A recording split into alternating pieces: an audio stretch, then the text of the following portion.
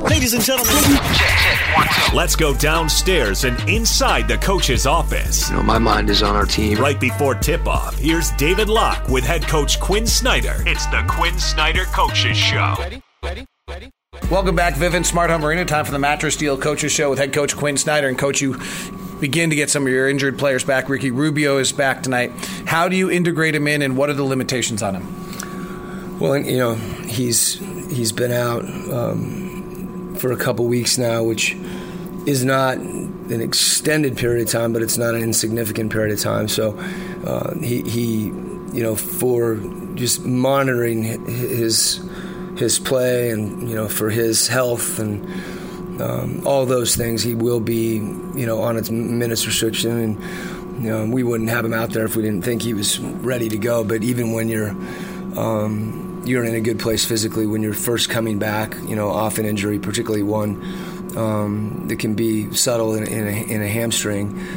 It's something that Mike Elliott and his group will watch, and we'll gradually be able to get his minutes up here pretty quickly, I think. One guy who's had increased minutes while Ricky was out was Royce O'Neal. What have you seen from him in playing starting with the other starters? What has jumped out at you?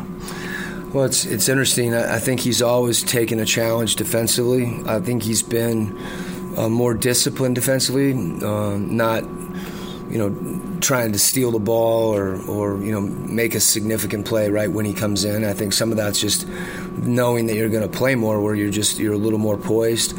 He certainly has been able to knock down open shots, and then the last game, it really showed up. But he double-figure rebounds and just really a presence on the defensive glass. So a lot of the quote-unquote dirty work that you want guys that are either coming in the bench or trying to impact the game in lots of ways. He's doing all that stuff.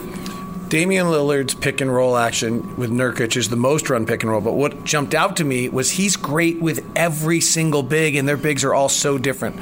What makes him so versatile in the pick and roll? Well, I think it's a really obvious answer, to be honest with you, in that he can really shoot. So it really, in many cases, it doesn't matter who's screening for him. And their bigs do an excellent job, all of them, of getting good screens and changing angles and really freeing him. He knows, timing with each of those guys, how they're different to allow them, to get those screens. And he's always very aware of how he's being guarded. So some of it's not so much the big on their team that's screening, it's the way the defense is guarding that particular player. So you may guard Nurkic differently than you would Aminu, which means there's going to be different reads for Damian Lillard. But the consistent thing, is that he's really, helping those guys to set up their screens, and then if you're off at all, he's shooting behind the screen, and he's got such range that it makes it hard. What have you done so well in the first two games against the Blazers? I think our activity defensively, we shot the ball well, which is good.